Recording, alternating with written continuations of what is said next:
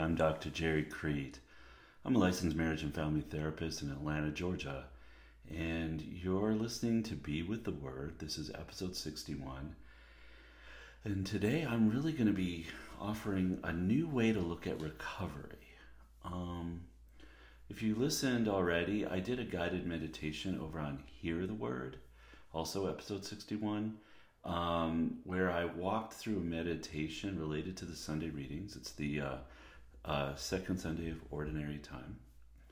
And I integrated those readings with a meditation to really look at the part of ourselves that we don't love or don't like, is probably a better way to put it. And today I want to talk about that more. So if you experience that meditation, I think it's one of the more powerful ones that I do. Or I've done, and or if not, you might want to really check that out. But I'm going to talk a little bit about maybe the thinking behind it a little bit, why I went there. I work with a lot of clients that struggle with addictions, a lot of people with trauma histories. That's my main focus, although I do work on other issues as well, but it's a big one. And so I see a lot of people, and I'm thinking right now of several men that I work with who struggle with, for example, pornography addiction, or some addiction to maybe sexually acting out, or maybe alcohol addiction, or something along those lines. And especially, I find the sexual ones powerful. And if you might get, even if that's not your addiction or the person you're helping or whatever is not struggling with sexual addiction, I kind of think that what I'm going to talk about today will apply nevertheless. You can apply it to different struggles. But the sexual one is so powerful, and it's rather pertinent to the readings, in fact. So here's the thing, the gist of it, and I'll deconstruct it as I go. But the gist of it is this.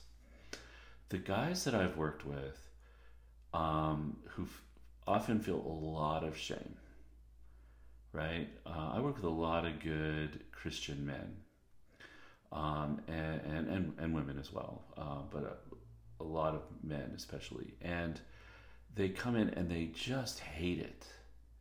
They just hate the behavior. They're just so kind of angry at themselves. And they'll often,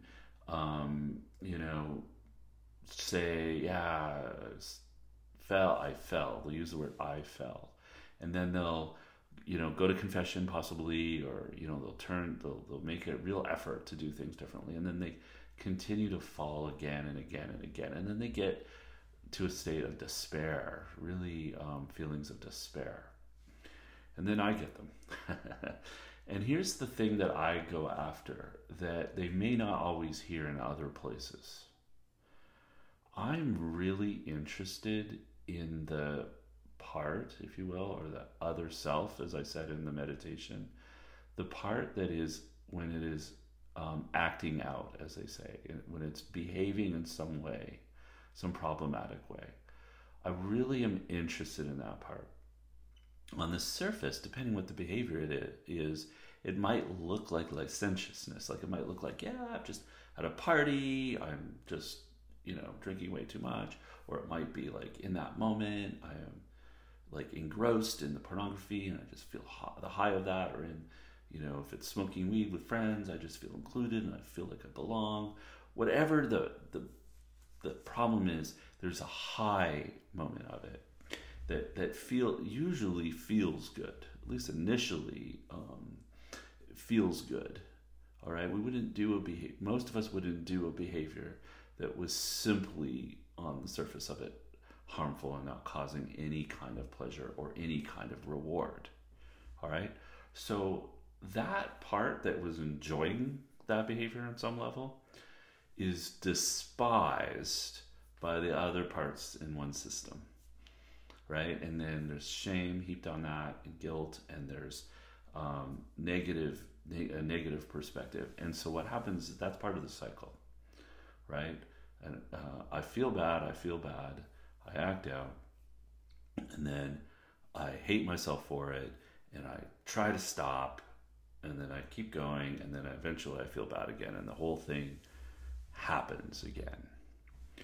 Okay, so I really want to kind of get at a different approach, a way to break through that cycle. All right. And I think a one way to do that is to really look at the self that is acting out. And it's going to be really important to get a little distance from that guy or that woman and look at them objectively. Very hard to do, right?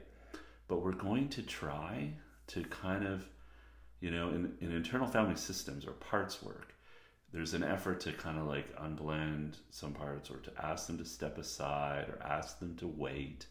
So we're asking our critical parts or other parts that are really upset with what happened. We're going to ask them to wait.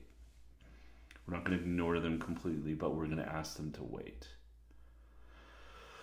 Okay, because what we're really trying to do is access the self. We're really going to try to access the self, to look objectively at the part of ourselves that is in some way acting out. And so we know from the readings, even the first reading is really interesting because God is calling, right? He's calling Samuel. Samuel thinks it's Eli, so he keeps running to Eli. But in fact, it's God calling him. And he uses his name. He says, Samuel, Samuel. Okay, there's something about that speaks to me, to the true self, right? He isn't calling the part of Samuel that is critical or the part of Samuel that is acting out or the part of Samuel. No, he's calling Samuel. If we know anything about the Old Testament too, in an ancient world, an understanding of names, the name was the deepest self. It was, and in fact, sometimes, the name of God, for example, is a secret on some level. Then you knew a demon's name, you would have power over him. So the God is saying Samuel. It means he's calling the deepest self of Samuel. Saying Samuel, Samuel. All right, and so we want to be able to hear that. We want to access that. We want to hear God calling our name. Right, whatever our name is. In my case, Jerry. Right? We want to hear that. And our response needs to come from deep within. Your servant is listening. So that means that the servant who's listening is a receptive person. So it's at the core, and the core is saying, I'm listening. I'm open. I'm curious. I've let go of other attachments or agendas. I've let go of anything, and I'm simply going, Lord, reveal yourself to me. Lord, be with me. So I want it. If we can cultivate that, it's hard to do sometimes, but you're able to, and it's powerful. We can cultivate that sense of self and allow ourselves to hear God calling our name. And then we can turn, right? We can turn over to this self and see this other self, this other part. It's really not a self, it's a part of us, and they're acting out in some way, right? And we can look at that with some compassion and understanding and curiosity, at least curiosity, and say, help me understand what's really going on for you. Because as we know, the behavior is just a way to avoid something, pain, difficult feelings, right?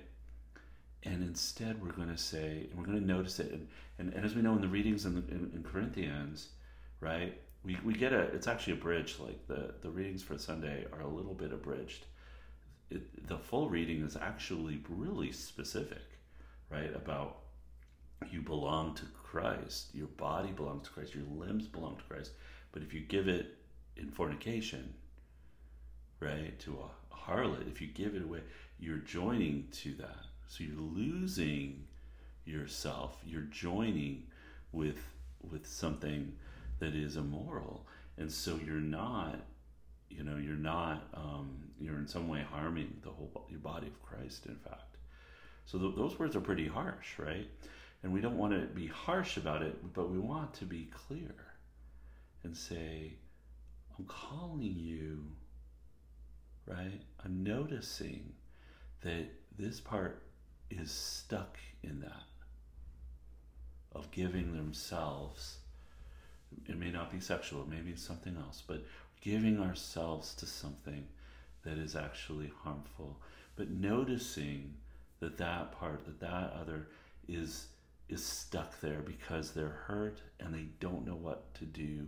And this behavior, at least temporarily, makes them feel better or helps them escape from it. All right? And so we're going to notice that, and we're going to allow ourselves to look a little closer to say, what is it that I really need in that moment? Because if I'm stuck, if that part of me is stuck in doing the same thing over and over to get out of pain, right? What can I do right now to give this part what he or she really needs? When we look at the example of Christ, he literally calls Simon Peter. He calls him to something new, right? Literally does. And when we look at the readings in Corinth that St. Paul says, he said, you're a temple of the Holy Spirit. And he calls the person to glorify God in your body. So in a sense, we're being called, right? And we want that to be a non-judgmental call, like just an invitation to something that is simply good, right? As Christians, we even some things like,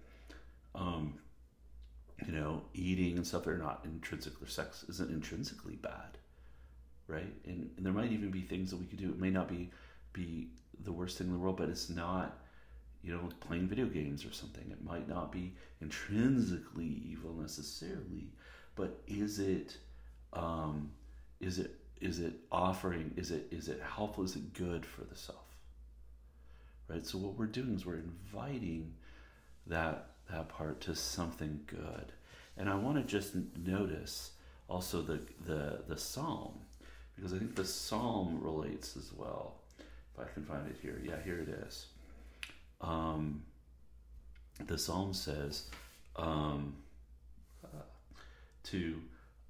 here I am, right? Come and do your will. My ears are open. So again, that posture. Your law is within my heart. It's really being called to something that is new and something that is a little bit different.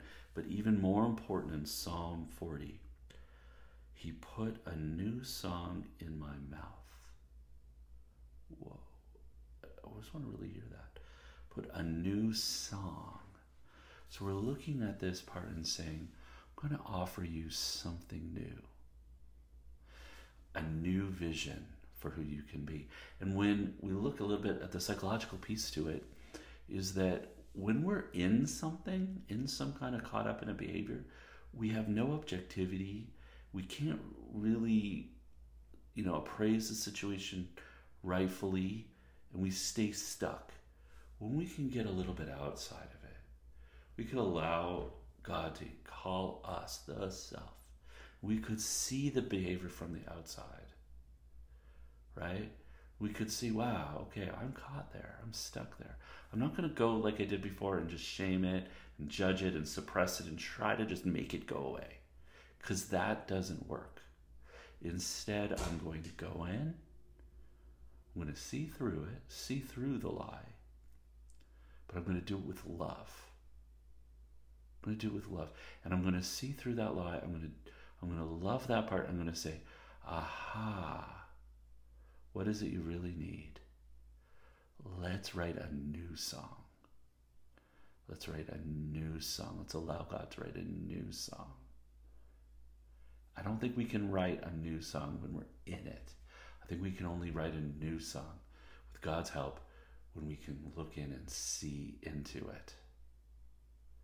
And that's what the meditation I do over on Hear the Word is kind of helping, hopefully what helps you to kind of get outside of it. So that part is the practical part.